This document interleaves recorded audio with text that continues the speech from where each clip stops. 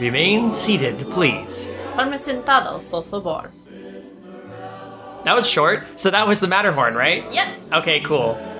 Hey, everybody. Hey, we're back! It's Animusings, your favorite show. I hope it's your favorite show. Well, we're excited because we've returned. No. We're back to the proper feature-length story again. After almost, 6 months of nothing but package films? Yeah. We're back to feature-length. Now, don't get me wrong, I enjoyed the package films for what they were, but this has actually been a really refreshing sort of film to watch. Oh, yeah. Yeah. Oh, yeah.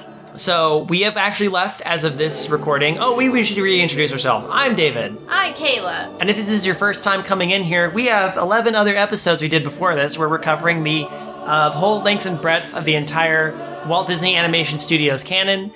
We've gone from 1940s to 1950, and the film we are talking about today is none other Then Cinderella. Cinderella. And actually, this is definitely the start of the 1950, 50s. It actually came out in March of 1950. Oh, cool. So early 1950. Yeah, it actually appeared in Boston in February of 1950. Okay. But worldwide, or US-wide, it came out in March. So it premiered in Boston. It premiered in Boston. That's interesting.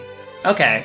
Now, as we last remembered with the package films, Walt Disney was, slowly trying to get himself out of debt because, Well, the war effort had kind of been an issue, for one. yeah, plus, and that's why he did the package films, because they were so much cheaper to make, and... Not to mention the shadow of the writer's strike was still kind of looming over the studio. Yeah, he still wasn't doing well, by the way, at this point. He was $4 million in debt. Yeah. Walt, maybe you should have handled that strike better. Oh, yeah. I'm just saying, bro. I know you're dead, but I mean, I know you've been dead since the 60s, but even so. I mean, you remember that speech he made? I mean... I do. Okay. If you guys want to listen, in one of our last podcasts, we discussed the writer's strike, and Walt actually makes a speech that doesn't really paint a good picture of him. He comes across as a jerk, so... I mean, you can't be well, here's the thing. Walt was a businessman first and foremost. Yeah, I was. He was an entertainer, but he was a business entertainer. And so, of course, when there's that thing, I'm not justifying what Walt said or that he's saying that he handled it very well, but come on, man. You have a reputation to uphold. I think one of the things we gotta realize, this man is human, and we're not analyzing Walt as a person. Yeah, this isn't the Animusings is not the musings about whether Walt Disney was a cool person or not, unfortunately. This is more about, that's why we're going with Walt Disney Animated Studios work. This is about the work that his studio created, and should we just get right into Cinderella? Because I've been itching to talk about this for ages. Yeah, but let me tell me about the film itself. Tell me the history. Be a champion. Yeah. So, again, $4 million in debt. And actually, they were coming up with the story Cinderella while they were making the package films. This was considered a huge gamble. Yeah, because one, it cost nearly $3 million to make. Whoa. And if this movie would have failed, it would have been the end of Walt Disney Studios. So this was a big risk. Yeah. So okay. You want to know how well it did? How well did it do? It became the biggest critical commercial hit for the studio since Snow White and the Seven Dwarfs. Do you think it's because it was like Snow White and the Seven Dwarfs and that it was another fairy tale story involving a princess? Actually, the reviews said this was probably one of his best films at that time. If not the best. Because we'll just get into that, but Right, we'll talk about what we think of the film. You want to know how big it was? How big was it? So, it was a $2.9 million budget. Okay. He made back $263.6 million at the box office. Now, was this one of their biggest? This was their biggest financial success for the film at the time, right? Yes. Damn. And actually was the third biggest hit of the year of 1950. Well, you know what? As I think about this film, it makes sense to me. This is, wow. I mean, we'll get into it and explain more in detail why.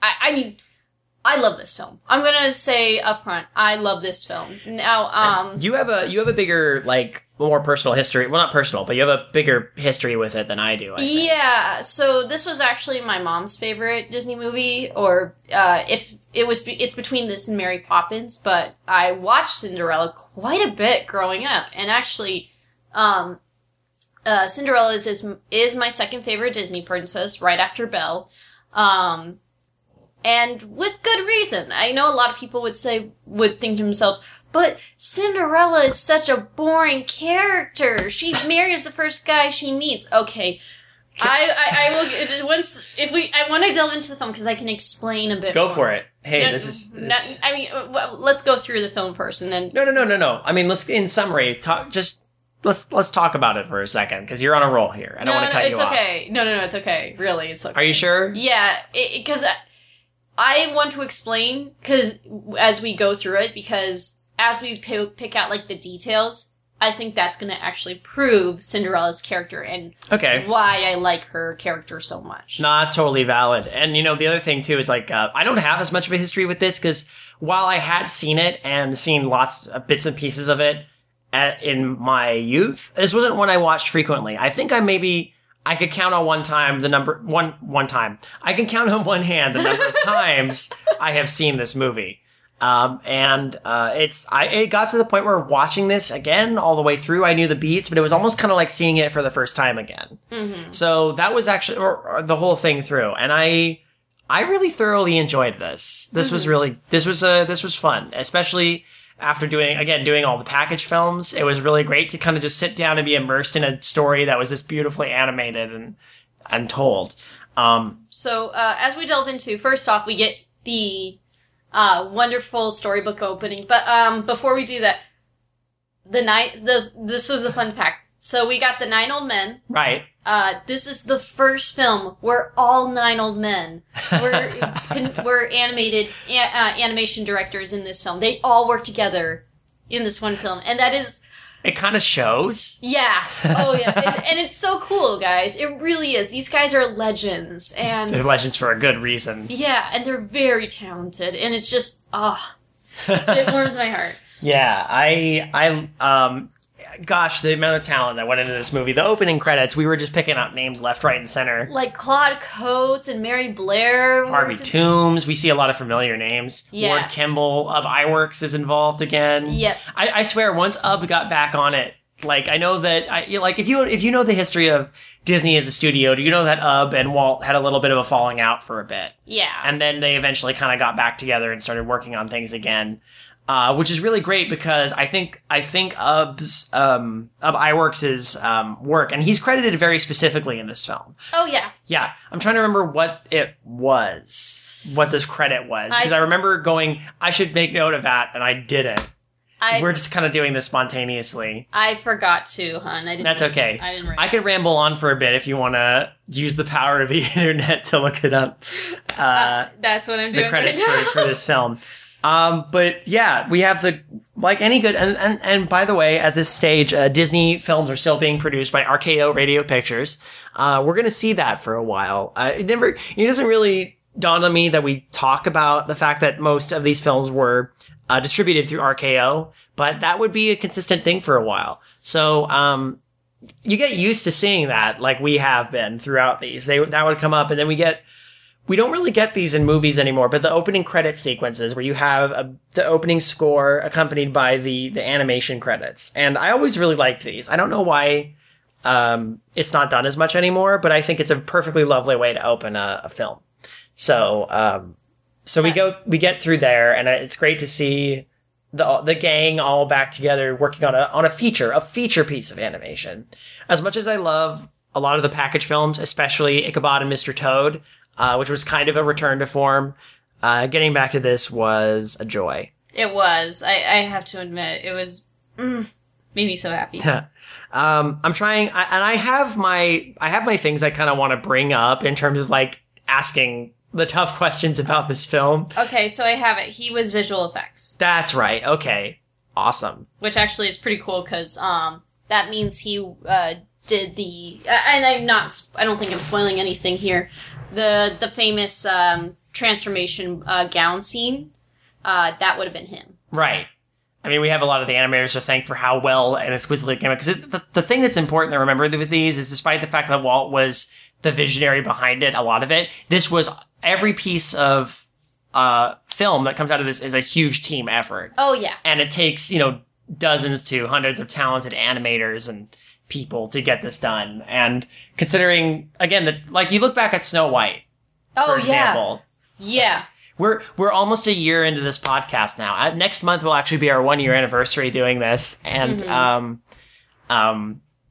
it's so crazy to see how much the medium has evolved since Snow White. And yet, the quality has only gotten, well, it dipped a little bit in some places. Yeah. But it's only gotten better. Like, you actually see the technical innovations that go into, these films. So, let's begin, I guess. Let's open that real life storybook that's at the beginning, which makes me so happy. So, it actually begins like a storybook. It shows pictures of Cinderella as a young girl and basically tells the whole story of how her father and her lived happily, but they thought, she needed a mother figure, so marries the amazing stepmother. Okay, I'm sorry. I know. Are we immediately going to talk about Lady Tremaine? Okay, first off, I'm just going to say this. Lady Tremaine is voiced by Eleanor Audley, who also will later on go to voice Maleficent, as well as personal favorite Madame Leota from the Haunted Mansion. Would you say of those three characters, Madame Leota is your favorite? Oh, of course she is. Of course she is. Everybody who listens to this knows we are gigantic Haunted Mansion nerds. Oh, if they didn't know that, I'd be shocked. So, yeah, Madame Leota is phenomenal, and is this the first film with Eleanor Audley? Yeah. Well, I mean, the first Disney film. Yeah, that she was because in. it was Verna Felton was in Dumbo. Right. So this and Verna Felton actually comes in as the fairy godmother in this one. Oh, that's right. Yeah. Yeah. She makes a return. Which is cool to see. But Eleanor Audley, yeah, this would be her first role in this one. Can I point out two things that I noticed during this opening sequence? That's really subtle, but as I think about it, it's kind of cool. So you see Cinderella as a young girl with her father when the chateau that they live in. By the way, they're in a little country, and this bit is narrated, which is interesting because both Snow White was not narrated when we did the book segment, but here it is. Mm-hmm. And the narrator talks about a little country, which later on we can presume is a part of France, or at least in a French area. Well, one of the things that they make very, very important, like in the credits, is like based on the original story, which I kind of rolled my eyes at, but I'll let it slide. By Charles Perrault, who is a French writer. So I think they wanted to stick mostly with Charles Perrault's story, rather. Now, you say that because Perrault is not necessarily the person who came up with this story. Is that what you're saying? Mm-hmm. I mean, that's fair. It's a fairy tale. But yeah, so we have the Perrault stories are basic. The other thing I noticed, and actually this is a neat little detail that I didn't think about until later, when you see Cinderella with her father, you also see that there's a horse and a puppy. There's a and the puppy, yeah. It's Bruno. The puppy is Bruno. You get to see Bruno as a puppy, which is really nice. So you know that because these are here's the thing. Animals that come with Cinderella, good. Animals that come with the other members of the family, bad. So the fact that Bruno and the horse, does the horse have a name? I don't think the horse ever gets a name. I don't know. It was never Gunpowder. So anyway, if there's a horse that shows up that doesn't have a name, I'm just going to call it Gunpowder. Gunpowder. Yeah. So he marries Lady Tremaine, and we are also introduced to Anastasia and Drusilla. And those are amazing names, by the way. Yeah. And clearly she cares more about her daughters than Cinderella, because when unexpectedly Cinderella's father passes away, it's suddenly like, well, her true colors come out.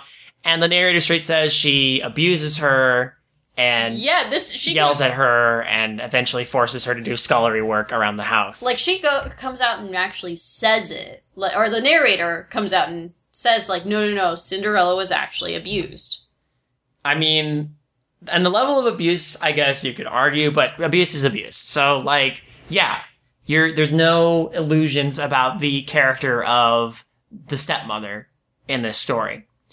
And we come back to the present after this moment, and we meet Cinderella in the now a little bit more broken down, a little bit more run down chateau. It's not terrible. It's just a lot of its disrepair has come from the fact that the money has been mostly spent to turn Drusilla and Anastasia into brats. Yeah, I mean, it feels like that they're just living off of Cinderella's father's money. We can presume he was pretty wealthy. He owned that chateau before he married Lady Tremaine, so... And all three of them don't seem to work at all.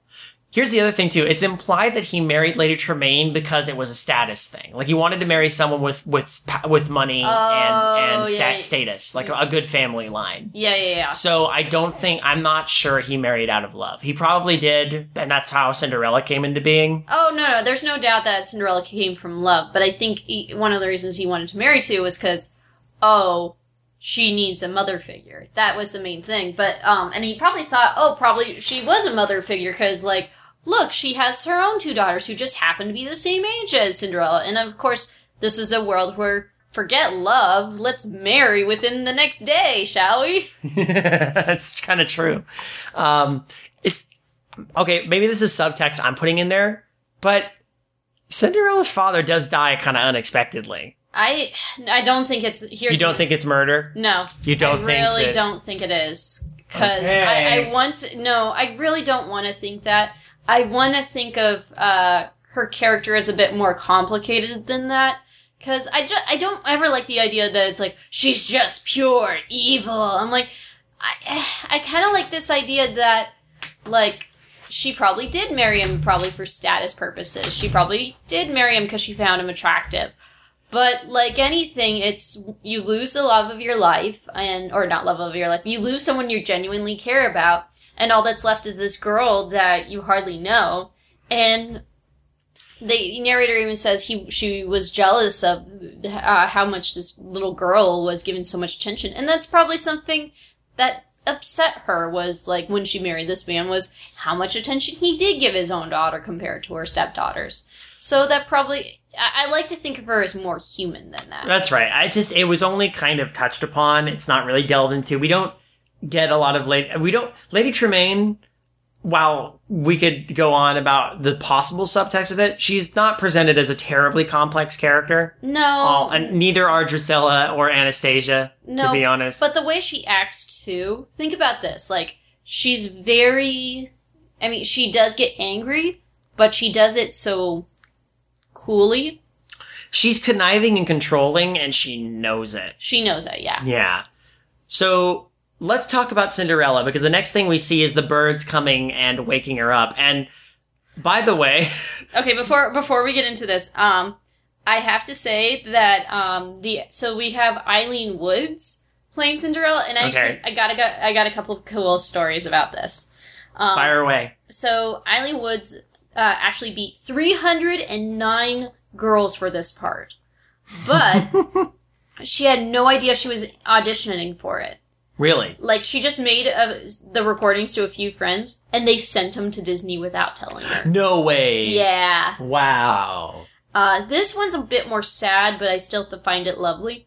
So later in life, like, when she was getting older, before she passed away, she was suffering from Alzheimer's disease.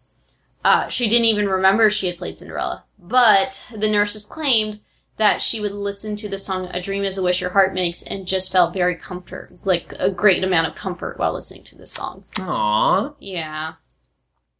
I mean, that's our first song. That's pretty much how the movie opens. Mm-hmm. Now, before we get into that, so it opens with, like, the light shines in, and you see Cinderella asleep, and then the birdies come in. But here's the funny part. They're trying to wake her up, and she's like, no, let me sleep. Gently obstinate about wanting to stay in bed. And I'm like, okay, see, that's realistic. I am sorry, but that's a great character trait. Like, I mean, that's you in the morning. Yeah, it is me in the morning. like she doesn't just wake up like, oh, I'm so happily awake. She's like, no, please, no, God, let me go back to bed. You know, the first thing I noticed thinking about this was that these birds wear clothes. Yeah. And then they keep trying to wake her up, and then there's a point where she just, flicks one of the birds as, to playfully prank them, and, she's like, well, that's your fault for trying to wake me up and, from a good dream. And, I actually was telling you this, she has her hair in, braids. Right. And, I told you this, girls do this. This okay. is, I kind of like the realism in this, because I've done this before. I know a lot of people who do this. They do, after they shower, or, at night, or, to keep their hair curly.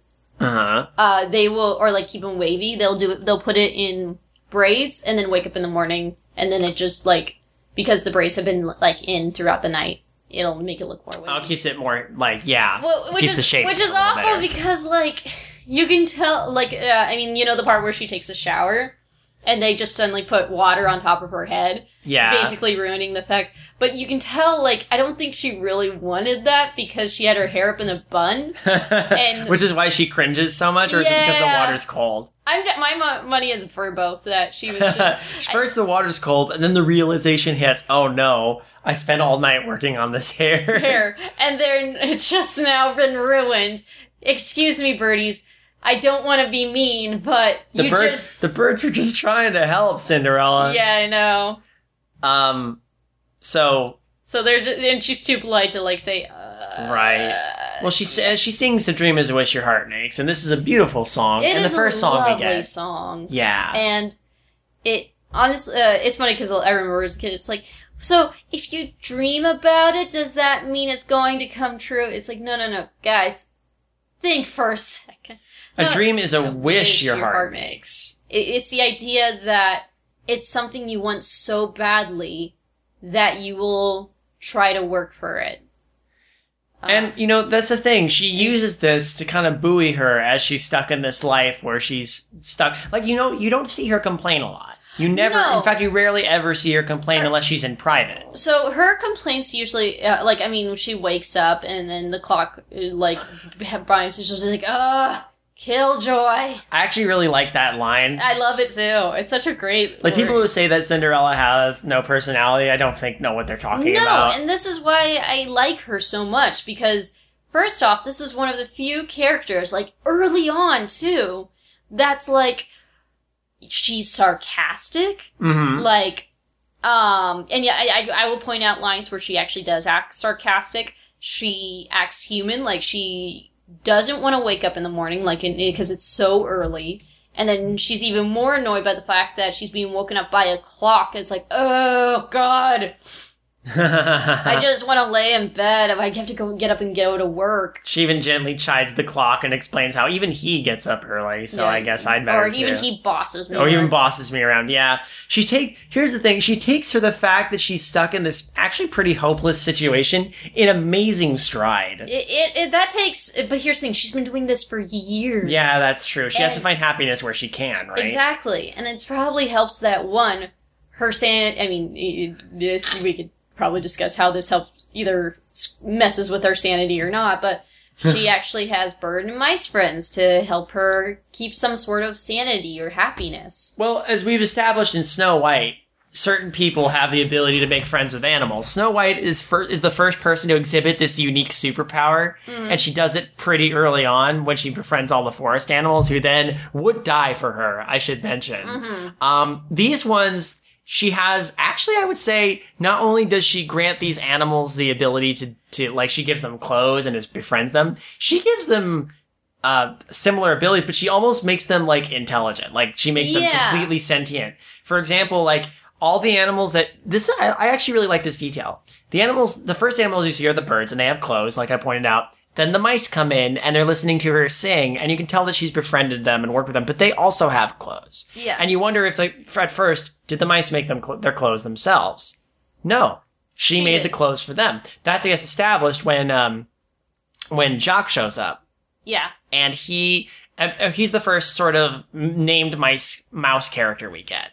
What's interesting is also, I like there's a humanism to him too. Like, he wakes up, and you can tell he's just like, and looks down at his tail that's been like, basically like how your earbuds get like caught, like all messed up. His tail gets messed up. You're like, dang it! He has to untangle it. The tails in this movie weird me out because they're just lines. There's no detail to them. They're just these little black lines that come out of their bodies. Which is weird because, like, the rest of the animation is gorgeous. It really is beautiful. And I know I say that about a lot of the animation in this, in these films, but this kind of it's not as grand as Snow White.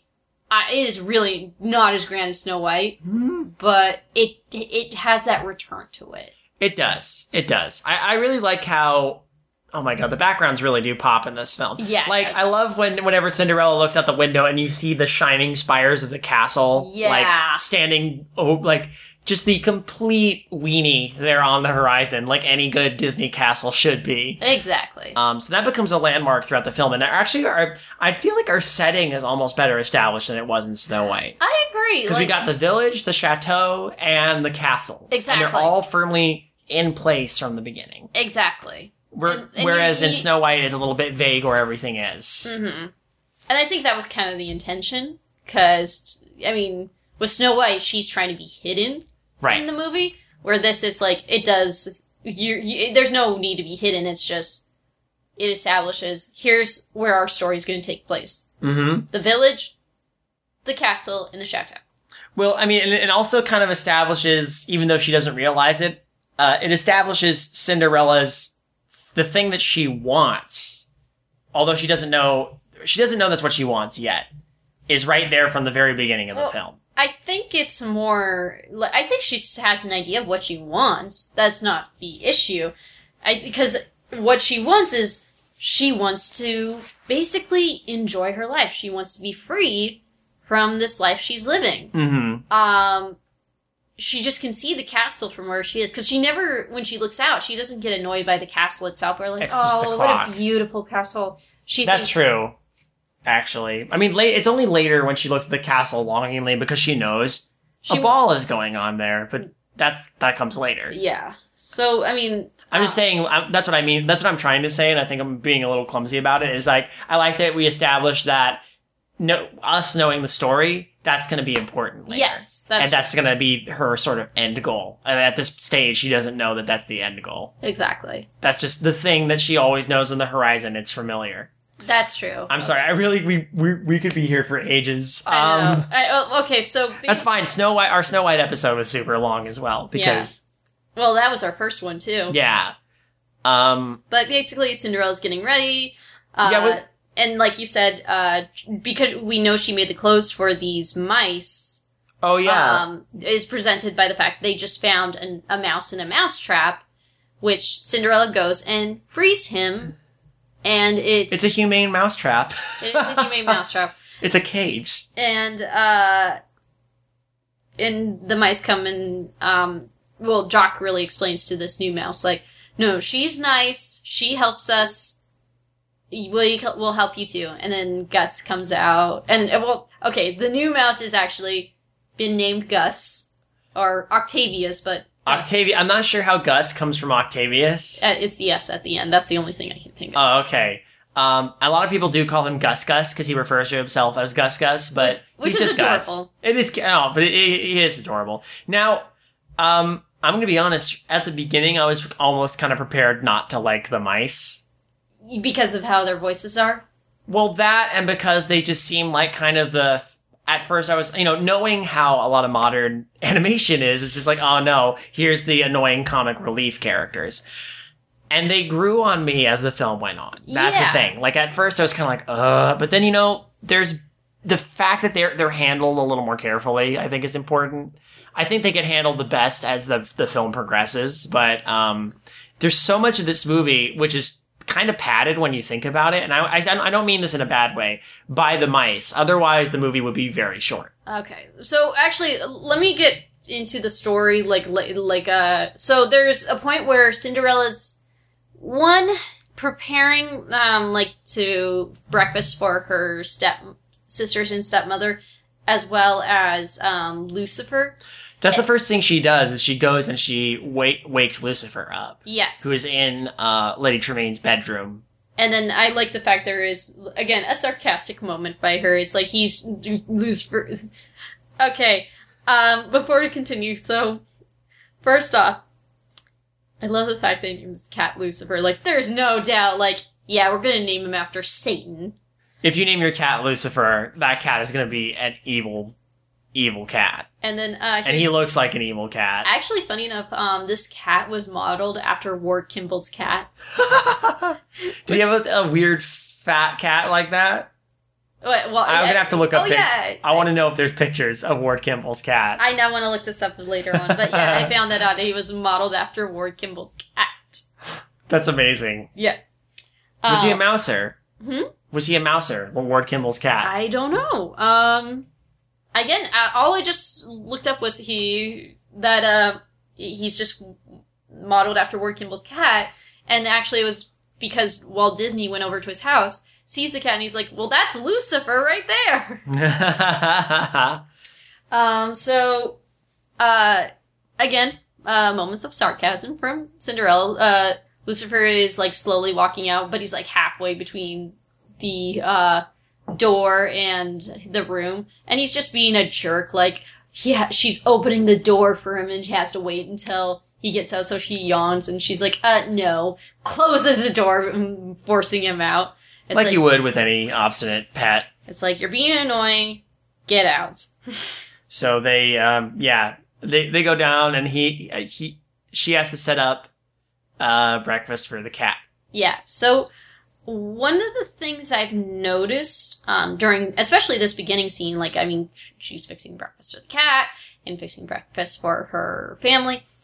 There is a bit of a microcosm in this film for the mice, and this film has an amazing scope. Like, you get to watch, like, all the different parts of this house from the point of view of the mice, and it's really actually pretty cool, come to think about it. Yeah, you get to see really, really detailed backgrounds from different sizes, because the mice are working their way through cracks in the walls and stuff, so they have to get really nitty gritty with the details.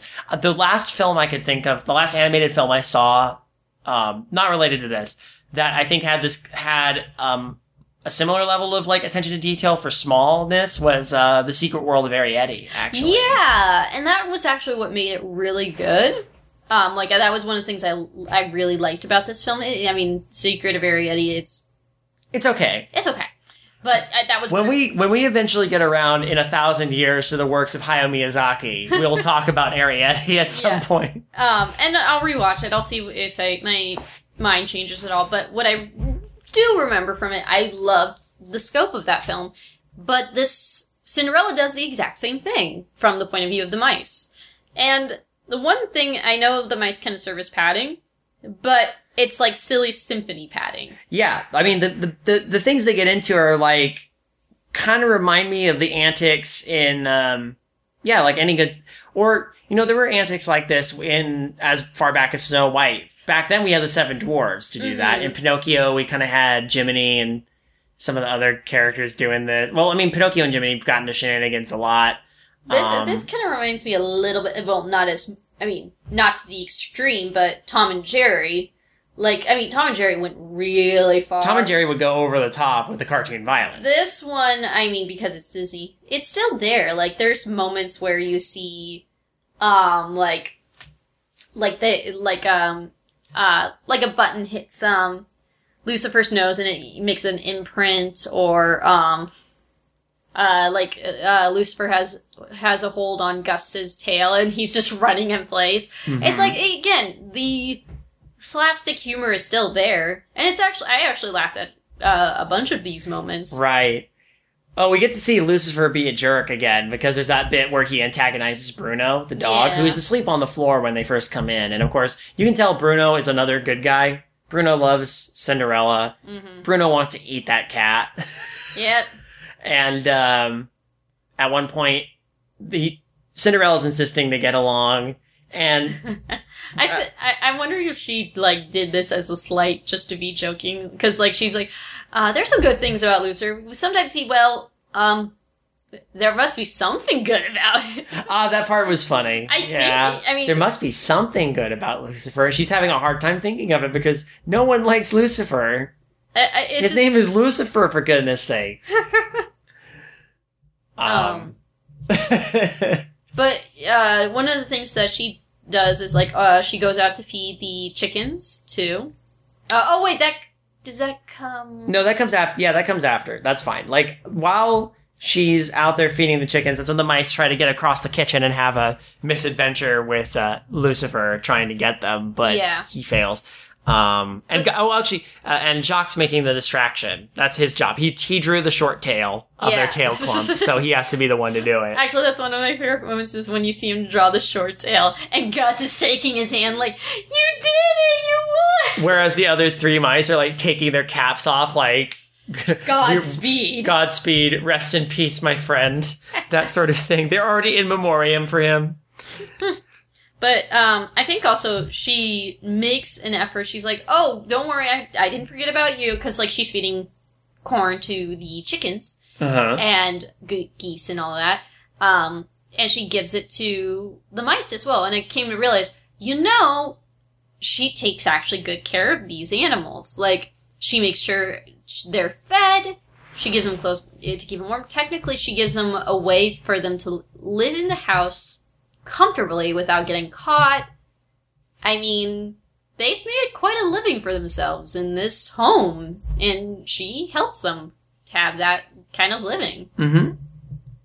So, I don't know, it's probably still tough because of Lucifer and all, but, she's very friendly to them. Yep. I mean, this is how that's the thing. You have that kind of personality, you're going to win over the local wildlife. That's just what it gets established in this shared universe going on here. Mm-hmm. So this is a good superpower to have. Yep. So then the sort of servant bells start ringing and they're all screaming for Cinderella to come up and give breakfast. There's another gag bit with Lucifer trying to get Gus, who is in a teacup. Yeah. That's being served. And this becomes a plot point later because when he fails to catch Gus, but when Cinderella serves breakfast to each of the rest of the family, one of them eventually finds Gus in the tea. I think it's Anastasia. Yes. Anastasia finds Gus in the teacup and freaks out. Ah, fat mouse! There was a fat mouse! And of course they think she was playing a practical joke because they want to assume the worst. Cinderella. And then that's when she's kind of forced in to go see her stepmother. And again, Eleanor Audley exudes power even just by sitting in the bed. Well, Lady Tremaine is animated so well. She's spooky looking. Gosh. Without being over the top. I love the animation of Lady Tremaine. Honestly, Lady Tremaine is one of the most incredibly... I don't want to say developed because, her personality, like you said, is simple. But the way that she's animated, the way that she's spoken, through Eleanor Audley's voice, she comes across as such a presence, and I love that. She really does. Her presence is there. And I love the scene where she's introduced because you've got the shadows on the bed as she comes in. She's under the canopy where it's dark and Lucifer's down there with her. And the first thing you see before the shadows fade away is Lucifer's eyes just peering out of there. Yeah. Yeah. It's a good bit. And of course, because she thinks Cinderella played a practical joke, she's like, I'm going to give you 4.7 thousand more chores because I hate you, you terrible person. But here's the thing, she says it so calmly. Yeah. But then it's still, harsh. So... Absolute authority. This is someone who's used to kowtowing Cinderella. Oh, yeah. She knows what she's doing. Yeah. She's the worst. Which makes her awful. The best. Yeah. Is this the point where we cut to the palace? Yeah, I think this is the part where we cut to the palace and realize the king is insane. The king is absolutely bonkers because the Grand Duke is going to die. I swear. He is going to straight up murder the Grand Duke because we see There's a point where the Duke is like scared, and at even point I'm like, is that an axe on the wall? There was an axe. Yeah, there was an axe embedded in the wall. The first thing we see is a zoom in on a palace window, and a crown flies through the window and breaks the glass. And that's why the king never wears a crown throughout the entire movie, because he threw it in a fit of anger out the window. Somewhere, some baker just sees him like, hey! A financial windfall has just landed on me. It has now pawned it off. Sure, it fell out of the sky and hit my apprentice on the head and gave him permanent brain damage, but I have this crown. It's okay. But yeah, then the king's got quite a temper, and he's not afraid to exhibit it.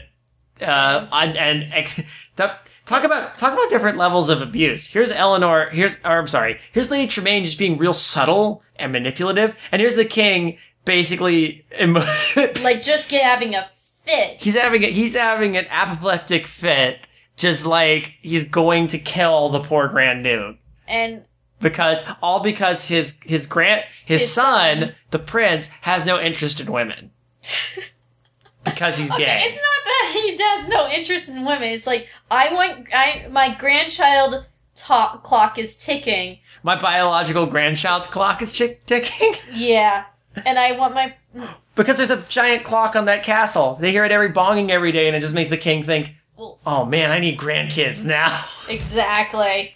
And isn't it a case like he's coming back from school? Yeah, the prince has been away, and he's coming back that day, but I guess, I think the king hoped that while he was gone, he'd meet some lady. But at this point, the king literally doesn't care who he settles down with. I just need you to marry a nice woman and start producing grandkids, like ASAP. So, I know later on we mentioned, like, and this is kind of disappointing, like the prince doesn't have much character development. You're going to be so upset by this. So in earlier drafts of the screenplay, the prince originally played a larger role and had more character development than what was in the final version. Poop. So the prince was actually shown hunting a deer, but at the end of the sequence, it was revealed that the prince and the deer were actually friends and playing games. It's Bambi. It's just hanging out with Bambi. And then when man was in the forest, it was actually the prince. Oh my god. And it turns out his mom is just like... I just had this image in my head of the prince running through the forest, chasing this deer, and the music's going da-na-na, da-na-na.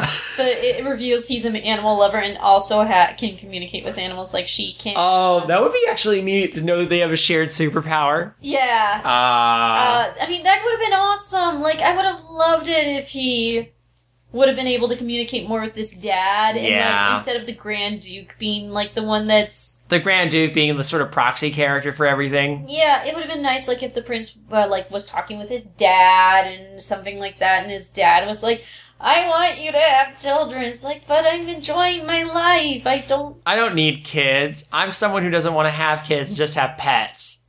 Which is totally fine. I accept this. Yeah. And he's like, well, let's have a ball. Oh, God, we have to have a ball. Yes, we're having a ball tonight. Get it done. And then he's bored. Again, shows his boredom with it, and then we see those crazy paintings on the walls of the prince, which I really enjoy. Yeah. That's the first time we see him. I remember I told you, like, whoa! Because, like, the king is, like, this speck compared to this one, like, picture on the wall of the prince. I'm like, who was commissioned to paint that? That's insane. It's like a painting that takes up an entire wing of the palace. Seriously. But yeah, this is what establishes, like, oh boy, there's going to be a ball. And we are brought back to the chateau where... Sing, sweet nightingale. Swing, nightingale. And then we get shown Cinderella singing it as she's cleaning. Because she's beautiful inside, she already has a great singing voice. Because beauty is always determined by, Well, I think they did this as a way to, like, first off, show that look at this amazing animated sequence we can do. I do like the soap bubble quartet. This is actually pretty cool too. So you know how there's double tracked vocals, like she sing like multiples of Eileen Wood's voices. Yeah.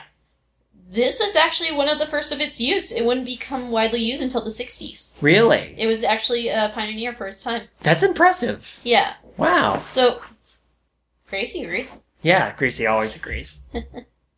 Our dog is, laying here snorting, so... anyway, sorry. No, that's fine. But yeah, first off, it's a beautifully animated scene. There's a lot of colors in it. The song is actually well done. And then the fact that they're using, again, a method that hasn't been used before, really, is...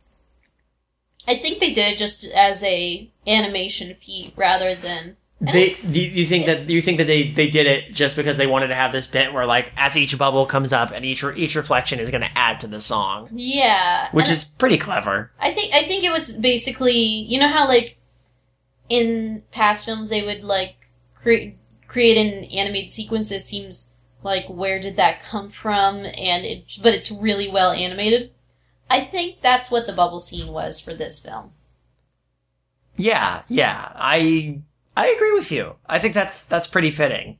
Everyone's got a little bit of a neat little innovation in it somewhere, so that's very cool. So as she's like cleaning the floor, she realizes that Lucifer has basically stepped in dust and ruined the whole floor. What a jackass.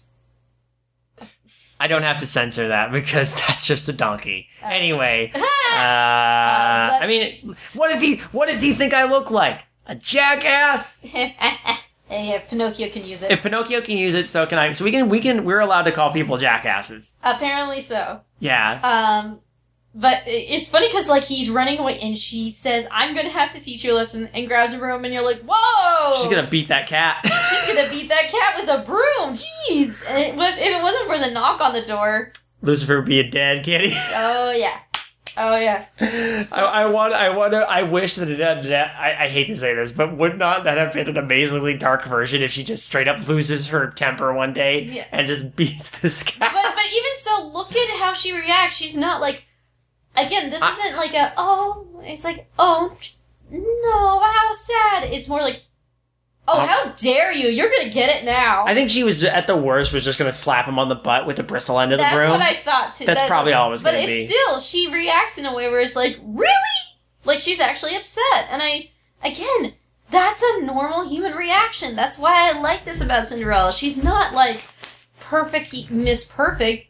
She has emotions. She has feelings. She gets annoyed. Yep. Like, this wasn't like how it was with Snow White or, like, even, like, upcoming Disney princesses. She actually is, like, she's actually kind of, like, she acts in a human way. She does. And not only that, it's like, think of the situation she's in, too. Like, it kind of, like, when she's forced to, like, do all this, she has to find ways to, like, release that kind of anger. She's patient, but she's not, like... She has very few forms of escape from this. Yeah, so it's like, if the way she reacts is, it's kind of like, it makes sense she would react this way. It does. I think this is, it's natural. And then, Saved by the Bell, it's the postman. He's got the royal mandate. All available maidens. And, that's one thing. You know how everybody in a lot of stories is obsessed with, like, the king must marry someone of noble blood? It's like, no, if you're a maiden in this kingdom and you can make the ball, get to this ball. I'm gonna marry my son off to one of you because I want those grandkids. I want those grandkids! This is how... Give me the grandkids! This is how desperate the king is right now, guys. This is how desperate he is. So, I think he wanted grandkids more than he wanted a son. Oh, yeah. He does not care. He does not care. All he wants is grandkids. That's his main end goal. So Cinderella interrupts the music lesson. Later Turin's annoyed and mad, but then is calmed when she realizes, it's a letter from the king. And when they hear, oh my gosh, they're having a ball where basically they're inviting all maidens to meet the prince, and one of you guys could marry him. And she's like, oh my gosh, we can have higher status. You, my two daughters, can, like, be queen. Let's do this. And Cinderella's like, but I want to go to this ball. They're like, no, how dare you? Your scullery maid. And it's like, well, and actually she stands up where she's like, first off, it's why can't I go? They said it needs to be every maiden, and it's the king's orders. We gotta follow the king's orders. And, Anastasia and Drusilla start to argue, and then Lady Tremaine says, no, you know what? That's fair. If you can do all this and this and this and this and this, if you can do all that and get yourself a dress, then you can go. And of course, she's thinking, that's impossible. But I'm going to sound fair because I'm a manipulative jackass. Wow. Oh my gosh. And then we see that she actually does have a dress that belonged to her mother. And they're like, oh, it's so old-fashioned. I'm like, if you just, tweaked it a little bit, it'd be fine. But no, Cinderella wants this more, modern-looking dress that actually looks pretty. This is something we've come to learn, too. Cinderella is definitely, a clothes designer type person. Yeah. She likes to make clothes. Well, we definitely know that because she's made clothes for a lot of the animals, like the mice and the birds. And that's probably why she was kind of excited about making this dress, too, or, having this kind of dress, because she's like, oh my gosh, I would get to get this and this and this. But then she kind of gets... Well, they start yelling at her to do stuff, once again. And the mice are like, oh man, she's not going to be able to do this, because and even Jock picked this up immediately. They're like, she's not going to go to the ball, right? They're going to make her work until she can't have time to make this. And then, guess what the mice do? They actually care about her. They see her as a friend. They're like, why don't we do it? We got nothing else to do. Let's do this. Yeah, she did all this for us. Why can't we do this for her? So they do. And it's actually kind of cool to see how this, all of her kindness is kind of paying off. Yeah. Because of because she's made all these friends, and now they're like, we are going to come through for her in her hour of need. Or, she doesn't even know it, that we're going to do this. And they sing that little song, Cinderella, Cinderella. And what's interesting is again, I know this predates Chipmunks by quite a bit, but I can't help but think Chipmunks. Yeah, I know. Also, leave the sewing to the women. Even though later on you see that, men are also sewing. Yeah, so... They basically are using an excuse to get Jock and Gus out of there. I have a funny feeling that it's no, please go away. Your guys are gonna mess this up. Get out of here, please. So, then we get some misadventure. While this song is going on, we get some misadventures with Gus and Jock. And, More slapstick! They find that, here's Drusilla and Anastasia setting up their dresses. The stepsisters are getting that set up. And they throw a couple things they think are ratty and old off to the side. It's trash. They don't care about them. It's trash. And they go to retrieve those bits. And, of course, Lucifer's there. So they have to have a long and complicated battle of wits with Lucifer in order to get that stuff without being eaten, basically. And it's funny. It's actually pretty funny. The best bit, I think, is when Lucifer is digging through the clothes trying to get to them, and ends up getting caught in the, frilly arm of one of them, so he looks like a weird baby. And snake, and he's snaking. Yeah, he's, inchworming toward them as they're going back to their little crawl space. But he's got the frilled collar around his face, so he looks like he's got, a baby bonnet. It's weird and slightly nightmarish. Yeah. So they're awesome. Actually, again, I like watching them make the dress because, again, this amazing microcosm. They actually create this system with, strings and, using shoes to carry, lift things up. It's... Heave ho! Heave ho! It's quite... Again, it's interesting to see it from a mice's point of view, and I like that there was creativity put into that. They have ingenuity, those mice. I gotta hand it to them. The birds help, too. They wouldn't have been able to get to some of those high places if it weren't for the birds. Yeah. But yeah, once again, here's the animal friend. What I like of this is, they're doing this on their own volition, not because... Cinderella told them to. Yeah. That was also true in Snow White. We're going to be comparing this to Snow White a lot, because it's the closest film we've had in this entire series so far that compares. And the one time the animals really had there was 2 times the animals in that had their own agency. One was when they scared the dwarves into thinking the house was haunted. And the other time was when they ran off to be like, there's a witch in your house and she straight up gonna murder Snow White. So. And because Snow White actually tells him, here, we're going to clean the house together, by the way. Where Cinderella doesn't ask that of them. They just do it. Yeah, she never asks anything of them, actually. Mm-mm. So the fact that they're all coming together to do this, and you know what's great is when this is all done, Cinderella's convinced that she's not going to be able to get to the ball because, like, she's worked so hard all day and she doesn't have time to make this dress. And she actually tries to, like, any person is like, well, it's just a ball. What does it matter? And then she acts all nonchalant to her family, like, I'm not going. It's fine. I can. And then you realize it's like any person that's like, it's gonna be great. And I'm disappointed. And then the haunted cabinet opens, except it's just birds. Yeah, to reveal that the dress has been made. I actually like how they're yelling surprise, and then Gus yells, "Happy birthday!" A very merry birthday to you. I don't know why I found that funny. It's just such like someone messed up, like forgot to tell him. It's like, oh, is this why we're doing it? And it's like, no. Well, you know what I like is, well, here's the thing.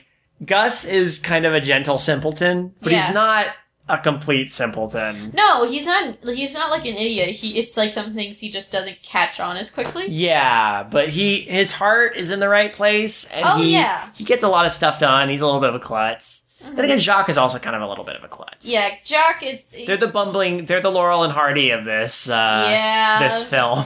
Yeah. So Cinderella gets to wear her dress, and she goes down ready to head to the ball. Can I point out also how grateful she is to her friends for this? Yeah, that's the other thing. Thanking them. She's like overwhelmed, and and that's another thing. She's got a good heart. I mean, we knew this from the beginning because she's doing this, but then like anytime, and this happens later too, anytime something happens to her, she never lets it said that she's never selfish about it. She's always like, I can't believe that this happened. Thank you so much. Yeah. This is I mean, even at the end of like the whole ball, she actually thanks, like, I mean, she doesn't know how to thank the fairy godmother, but she just like puts it like says out loud, thank you so much for everything. Yeah, I love that. Yeah. So anyway, dress comes down, she has her dress, and then, Lady Tremaine. I'm sorry, it's just Eleanor Audley. Eleanor Audley's just so awesome. Lady Tremaine says, like, well, we have a deal, what do you think of her dress? And then stepsisters act like horrible people, they're like, that's ours, and rips it apart. And it's just... This part is traumatic. Holy crap. Yeah. This is heartbreaking. Like, and then they're like, well, sorry about that, Cinderella. Have a good night. And then she... And you knew that, like, Lady Tremaine spotted this and knew to lead her daughters on, so it didn't seem like it was her fault. Yeah. That's manipulative. She's such a bad person. She's awful. And it's great. But she's awful. And Cinderella runs away crying, and then Verna Felton appears. Hey, Verna Felton! And she has this fairy godmother. What do we think of the fairy godmother? It's definitely like a warm, comforting personality. It's not, I don't want to say she's motherly, because, she's more like a goofy aunt. Yeah, she's definitely more like a goofy aunt. And then, she's a fun character. It's like, oh yeah, you have one, but here's the thing, she's like, it's sad because Cinderella's like, it's no use, I have nothing. Yes, it's heartbreaking, actually, in that scene, because she's just like, what's the point? Like, this is her lowest point. She's literally like, I did all this and this and this, and I kept hoping and hoping and hoping. What's the point? These people will never let me be happy. And then Fairy Godmother says, you haven't lost hope yet. If you would have, I wouldn't be here. That's amazing. I love that. Yeah. And that's actually kind of a nice way to look at, like, this is a final hope. Yeah. It's Cinderella's hope made manifest. And so now, interestingly, she says, wait, you're my, and then she cuts off and says, fairy godmother? Yes. So we presume Cinderella knows about, like, maybe some legends or ideas about fairy godmothers. This could have been an easily told fairy tale, you know what I mean? Mm-hmm. Like, that... Like, they said, oh yeah, hon, you had a fairy... Everybody has a fairy godmother who's there, who will come in your time of need. And of course, it's probably one of those things, it's just a fairy tale, but it's like, oh, you're real. Well, no matter how your heart is grieving, if you keep on believing, which she did, without realizing it. And so we get the fairy godmother, and And we got the awesome Bibbidi Boppy Boo scene. You know, there's only... What's great is this movie only has, like, a handful of songs. Yeah. It's somehow just as musical, despite... Because they use the same songs a lot, but the songs are so good, they, like, don't get old. But this is the one time we hear Bibbidi Bobbidi Boo, and it's good. Why is every song in this movie, with maybe the only weak one being Cinderella, Cinderella? Yeah. Every song in this movie is good, I think. It is. Bibbidi Bobbidi Boo is particularly, like, earwormy a little bit. Oh, it's definitely an earworm. I'll tell you what my favorite one is. Your favorite song? Mm-hmm. In this one? I have a feeling I know what it is. You probably do. I do not doubt you wouldn't. But when we, we'll talk about it as we go through, but, yeah, it's just a fun song, but along with it, it's not slapsticky as it's still, like, very silly and fun. Like, it's like, oh yeah, we're gonna, and she thinks the dress is gonna be fixed, and it's like, oh no, we need a pumpkin. Excuse me? And then the pumpkin gets turned into a carriage. Oh yeah, we're gonna need a coachman. Yeah, you know that horse you have right there? Today the horse gets to be a coachman. And the dog gets to be a footman. I have a funny feeling there's gonna be one that's like, what am I? I like the first thing they say when they had both say different things when they're human. Like, the first thing the horse does is go, well, hello, governor. I gave them total. And then, because, you know, it's gunpowder. I mean, Cyril. I mean, what? And then, Bruno becomes, I keep like tripping over it because I want to say either Brutus or Boris, and no, it's Bruno. It's Bruno. It's Bruno. Bruno becomes a footman, and he looks delighted. Just like, yay! Also, all the mice become horses. Which, by the way, so the mice, here's the thing, I thought about this. The mice seemed random, but the fact that they were established early in the film makes it significant when the mice become horses, because that was part of the original Perrault tale. Oh! Was that there were 4 mice that the fairy godmother turns into horses. Okay, that makes sense. And the pumpkin. Now, it's interesting, too, because both corn and pumpkins come up in this, and those are both New World things, but we are in France. So this helps establish the time period a little bit. Mm-hmm. So, yeah, that stuff had been imported over, and there they are. Anyway, Pumpkin Coach, fairy godmother is awesome, and I actually really love the animated bits where they're together, and they're, like, interacting with each other or something. Right? And then we get the incredible, I'm gonna make your dress better scene. Bibbidi, bobbidi, boo. Many people consider that as, like, one of the best pieces of animation. Just that little segment. Just that little segment of her, ripped up dress turning into a beautiful ball gown. It is very impressive. It is. And you look at the way she moves in it, too. Which is great. Yeah. Like, she can grab... It's long enough that she can grab the bottom of the gown and twirl with it in her hands, and it looks very good. And she points out that she has the glass slippers. By the way, that's actually... so, in the original French tale, it's actually fur slippers. Okay. Because, I mean, those are really comfortable. But apparently, like, the French word for glass and fur is very close to each other, so there was a...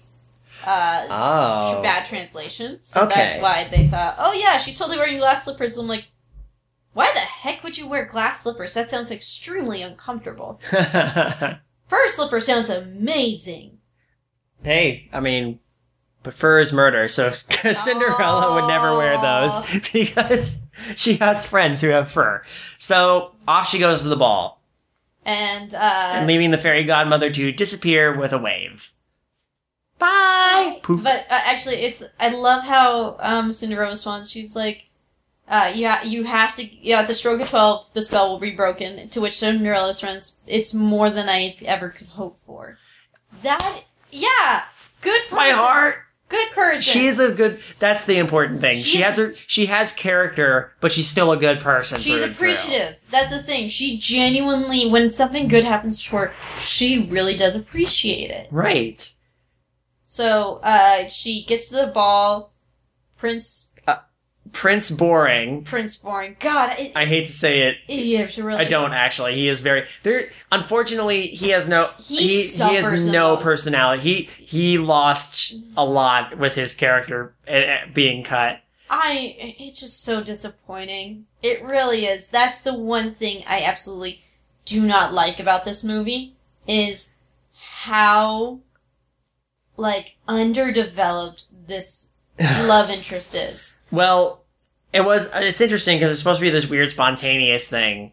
And here he is meeting all these women, including the stepsisters, and at one point, I think the one bit of personality you see is he kind of ends a bow by coming up and yawning, and the king is up on a balcony, almost like he's at an opera with the Duke watching, and he's just like,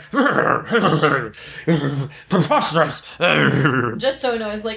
It's like he only meets 4 girls. Why doesn't he want to bang any of these eligible women and produce grandchildren for me?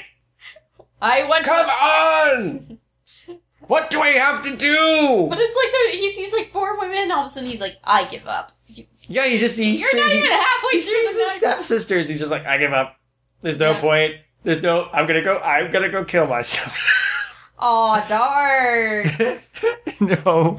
Well, he's saying this. He's not that. Not the thing I said just now. But he's there, and then the Grand Duke starts the Grand Duke is having a fine time. He's just like, oh, this is so funny. Look how useless your kid is. He's so useless. But then he describes exactly what's going on without realizing it, and he sees Princess Cinderella's whoa. Holy moly, who is that honey over there with the crazy sparkly gown? Goes over, starts talking to her, and all the guards that are standing there at full on palace guard attention, they all eye her as she goes by. That was a little subtle thing that I liked. That was an interesting subtle thing. But yeah, he just walks over and he's like, hey, what's up? We never hear any of the dialogue that happens between them, but presume there is, because otherwise, why would they be hanging out the rest of the night? Yeah, exactly. I feel like they must have had some great conversation. I want to believe that. Yeah. I know it's not really shown, but I want to believe it. Oh, weirdly enough, and I didn't think about this, she doesn't know he's the prince. No. Because she's looking around the palace in confusion when he runs up to meet her. Therefore, he could have been anybody. Yeah, so she's like, oh yeah, let's have fun. Or it's and then the king's like, oh my gosh, he's talking to a girl. Walt, come on, we need to create atmosphere. Let's get them in love, dang it. And so he's pulling out all the stops. Yeah. Well, okay, my work here is done. I'm going to bed. I like that he just abandons it. He's like, well, I did a thing. I'm gonna go home and... Turns to the Duke, is like, oh, by the way, if anything gets messed up... He draws a line across his throat. Wow! Well, I mean, I was thinking, this is fine. When he's throwing stuff, he didn't really... No, he had fully intended when he was angry to kill the Duke, I'm sure. Oh, yeah. He's got real temper problems. I feel so bad for the Grand Duke. Oh my gosh. He deserves so much better than this. He really does. That poor beleaguered man.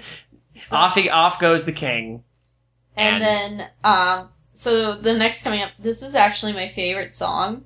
It is so beautifully sung, and actually, even though, you and I agree, it's what a weird placement that they suddenly fall in love this easily, but, so This Is Love is actually, you know what, for anyone who actually has been in love, it rings true for what the feeling is like. It really does. There's something very soothing and uplifting about this song. Without it, it's I think a very good epitome of a classically romantic song.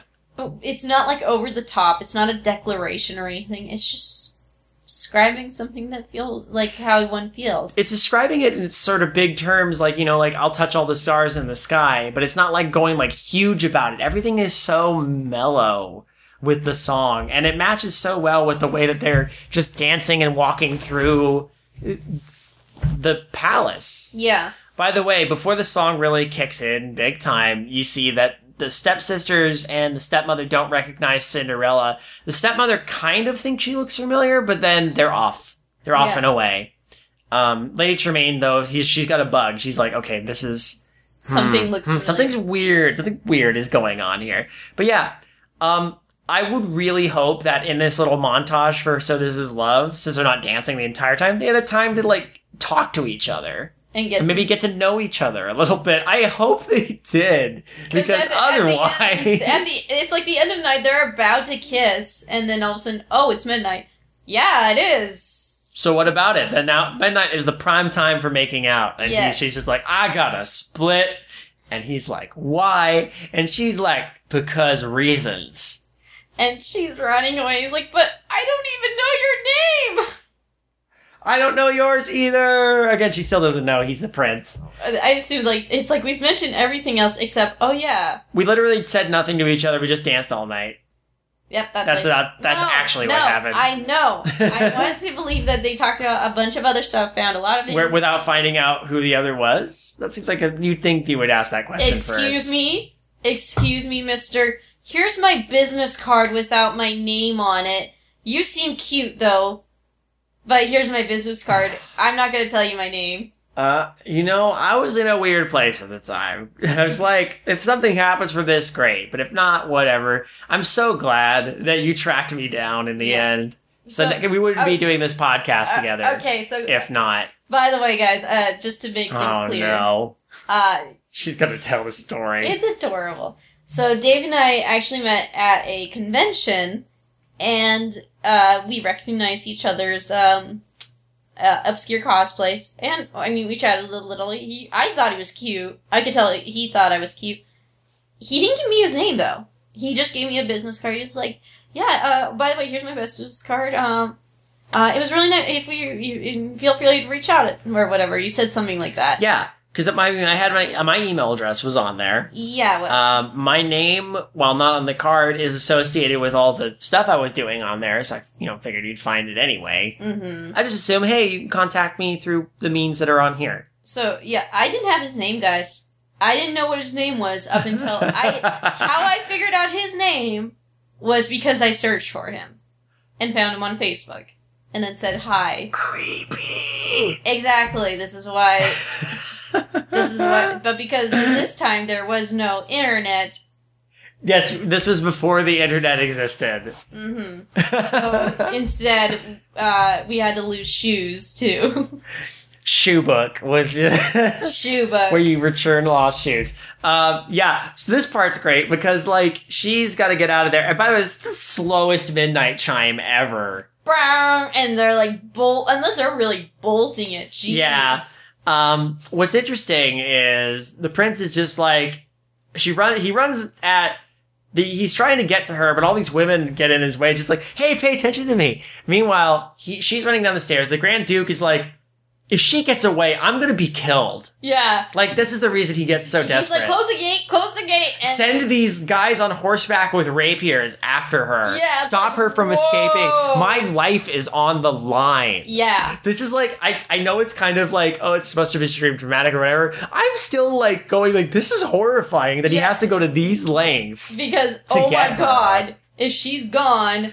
I'm going to die. Heaven forbid they, like, got to dancing and then didn't get along and the prince wasn't interested. Like, there's some weird control freak issues going on with all the parents in this story. Yeah, step-parents or otherwise. Exactly. So, she gets away, of course, because guess what? Strike of 12. All the spell is broken. They're in the middle of the road, and all of a sudden, okay, gotta move! Because men on horseback run through the streets, and... Pumpkin is trampled. That's sad. Hopefully, wah. Hopefully, and close behind it, a shattered pumpkin. But there was no trace of Cinderella. I kind of hope that she took some of these pieces. Like, well, like at least we'll make some pumpkin pie out of this. Man, I'm getting out of here. So, and again, because her one shoe was left behind, she got to keep the other shoe. I'm surprised the other shoe didn't disappear, though. Yeah. Is it because the other shoe got left behind? That's the only thing I can think of. Because that's kind of weird. Like, everything else disappeared except the glass slippers.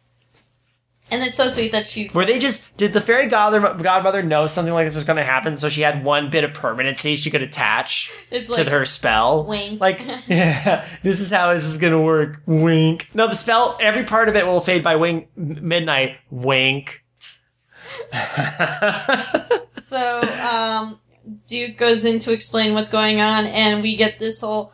Oh my gosh, the king is really going to kill him. Before that, the king is exhibiting a dream is a wish your heart makes. He's having a dream about playing with his grandkids that don't exist. Exactly. And then he's like yelling, traitor, you did this on purpose. You're trying, like, this guy is off his rocker. Oh yeah. And it's like, well, it makes sense why his son would be far away for so long. I don't blame the prince for wanting to be away from his dad. His dad is a control freak. Oh, yeah.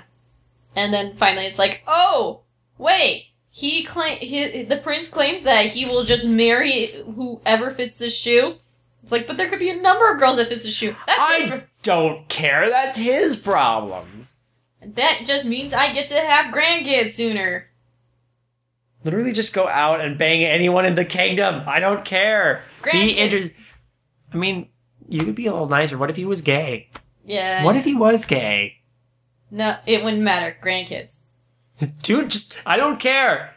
You want to settle down with a nice gentleman? You do that. But first, produce some kids. I don't care. There we go. Give me grandkids. And then, however, the prince doesn't go out and look. He sends the Duke. Yeah. Which is like, really? You'd think the prince would have some agency here. But Nope. no, the Duke has to do it. And because this is all happening over the course of 2 days, the Duke's been up all night, probably shaking in his boots. I mean, we do see before the king freaks out, he's having a pep talk with a chair. Yeah. The Duke is. And it's the one light on in the castle. Next day, he's riding through the country and he's falling asleep in his seat because he's been up all night. Looking for the woman with the shoe. Oh, and meanwhile, Cinderella is like, hey, sorry I got to things late. I was just really tired. How was the ball?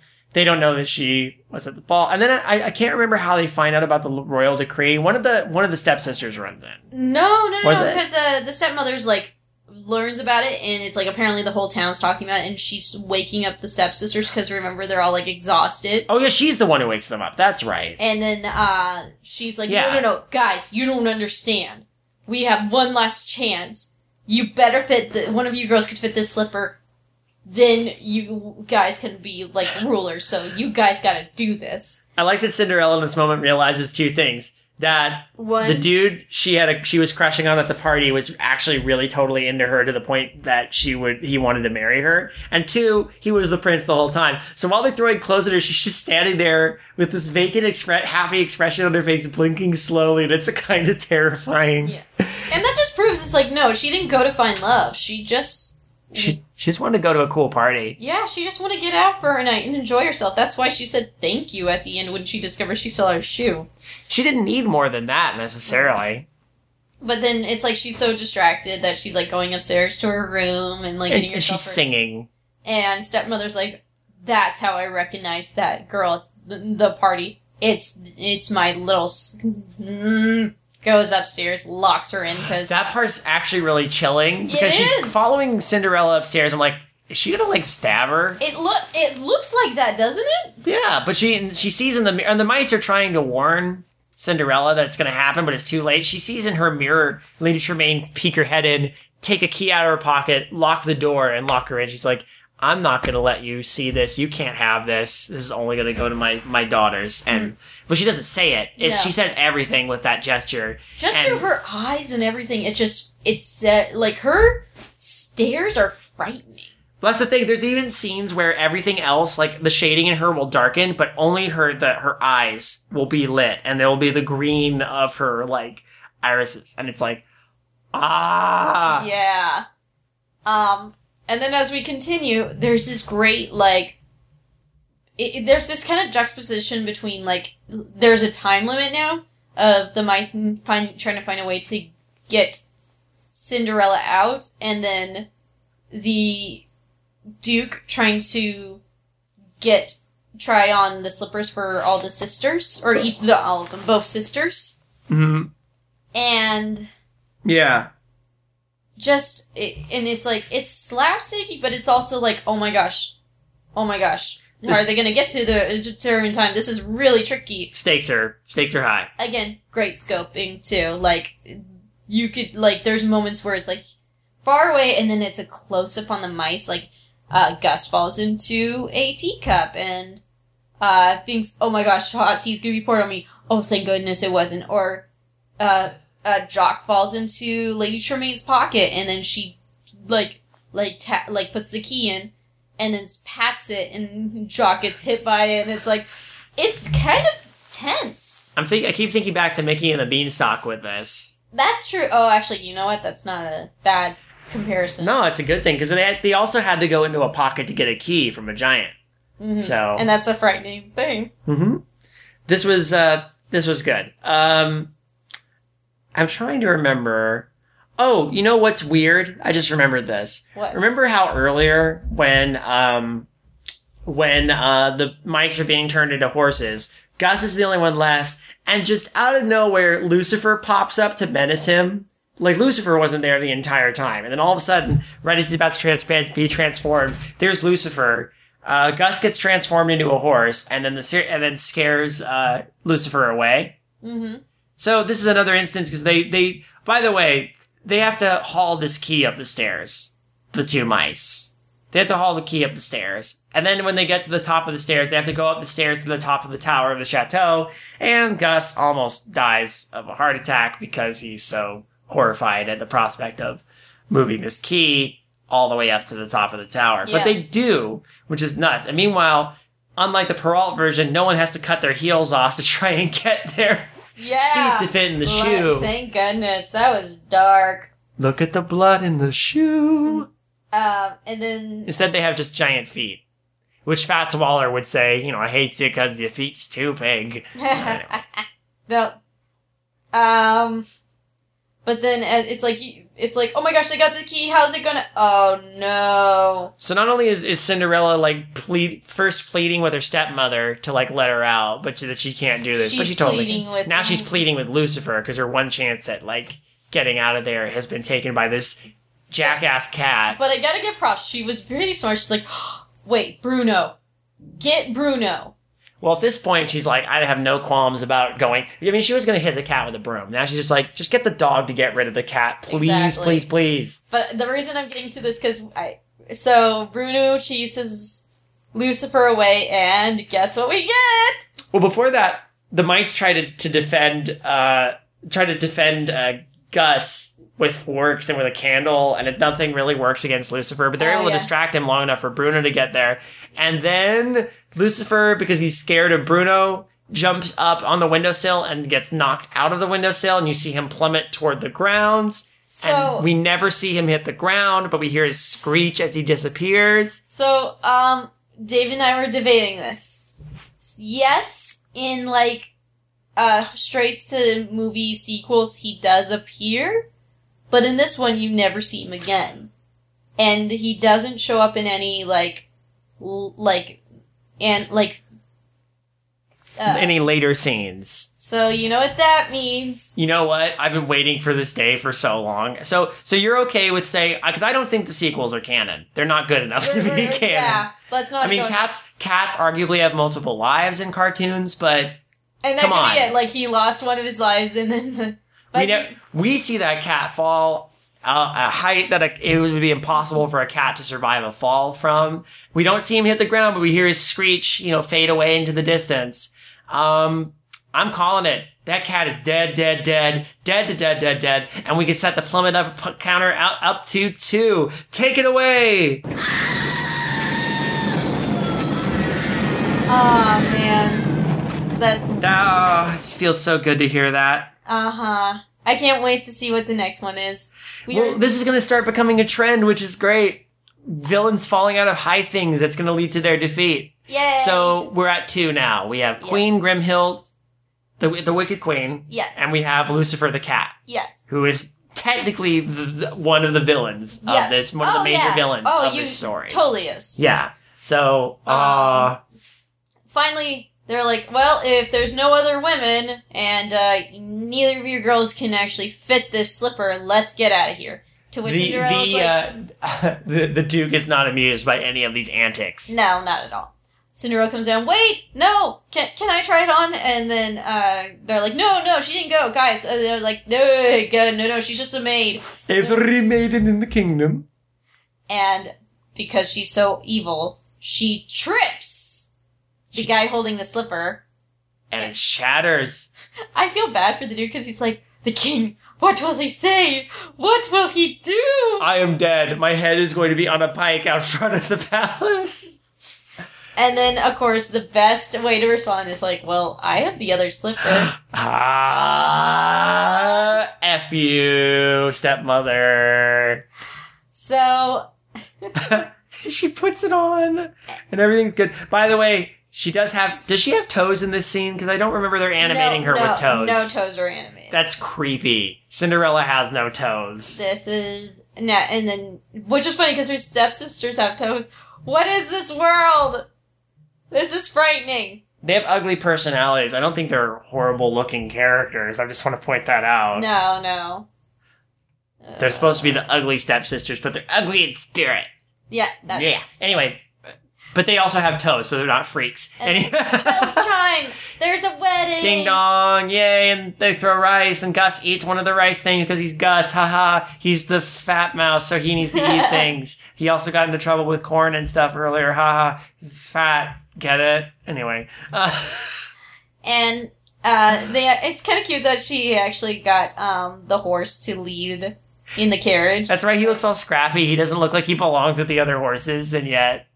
But that's her horse. She loves him. It's great. What a nice bit. I know. And then the mice are, like, waving to her goodbye. It's like, aww. She leaves. She drops the slipper again, but the king this time runs up and picks it up for her and offers it to her, and she kisses him on the head. And he's like, that woman's going to be the mother of my grandchildren. I'm so happy. And they lived happily ever after. And the book closes. Wow. So, okay, yes, for its time, or like if it was made now, everybody would see it as, this is way too old-fashioned. For its time, though, this is incredible work of animation. Yes. And actually, Cinderella as a character she actually feels legitimate. She is sarcastic, she gets annoyed, she makes mistakes, she's flawed. Like, I like this about a character. Mm-hmm. I like that is she as flawed as other characters, like, in the later years? No. Like, if she appeared, like, today, people would think, okay, she's a bit off. But for 1950? That's incredible. For a 1950 family movie, too. Yeah, that's why I like her.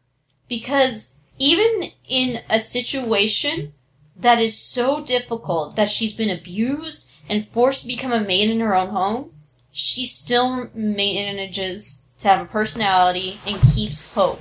And that's something that's actually kind of a nice message. She went through a similar situation with, Snow White, when you think about it again, because talks to animals, sure, but also abused and forced to do chores by a cruel stepmother. Mm-hmm.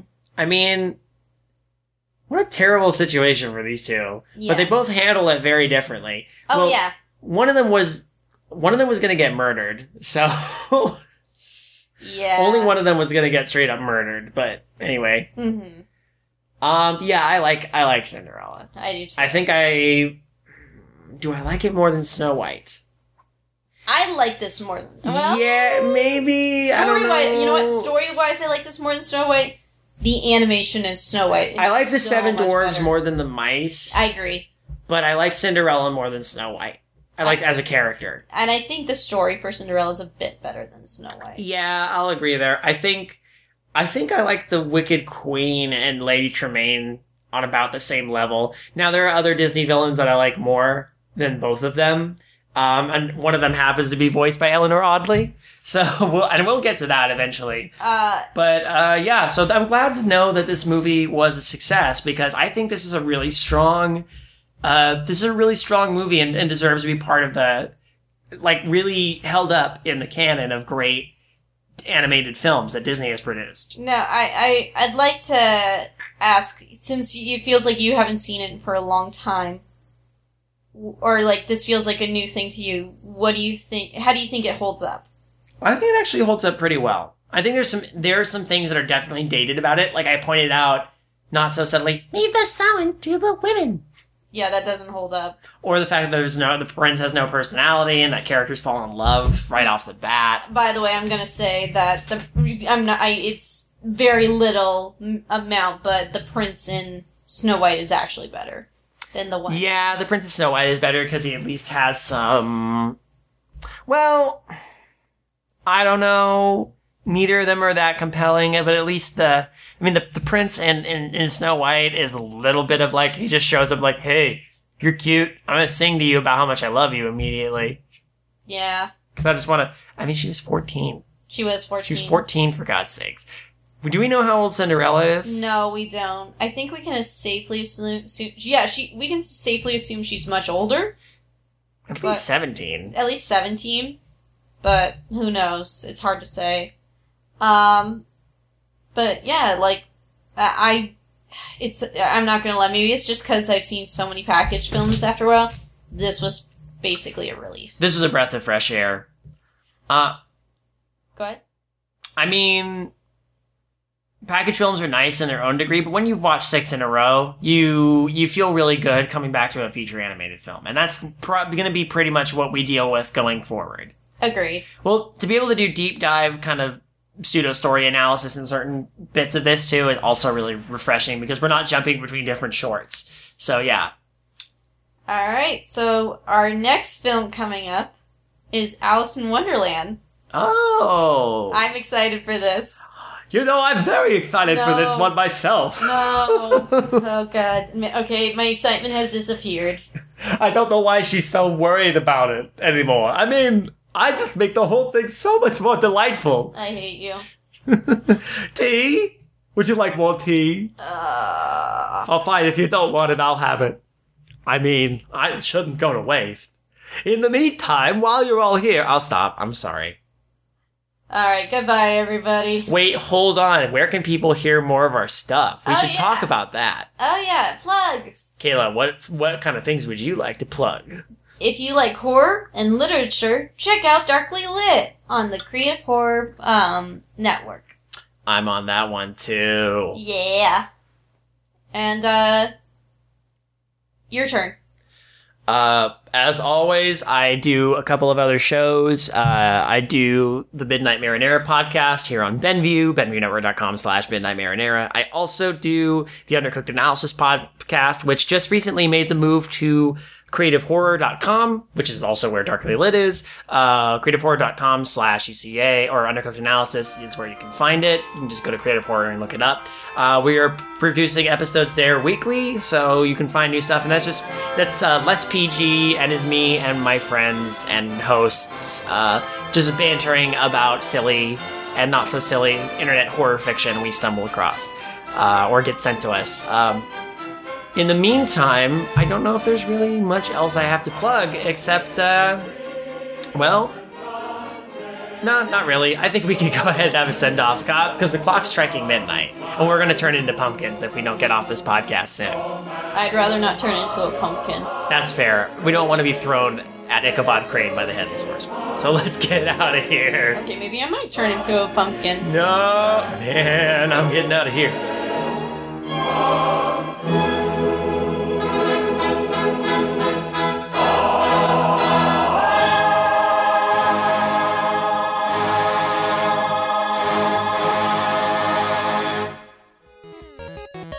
Hello out there in Benview podcast land. My name is Josh and this is Jesse. Hello. And we happen to do a podcast about video games called the Extra Damage Cast. Indeed we do. If you like to talk about video games, or more accurately, listen to other people talk about video games, you should check out our podcast.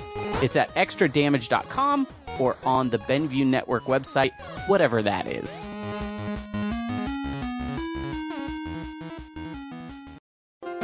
This podcast is a part of the Benview Network. You can find this and other podcasts like it at BenviewNetwork.com.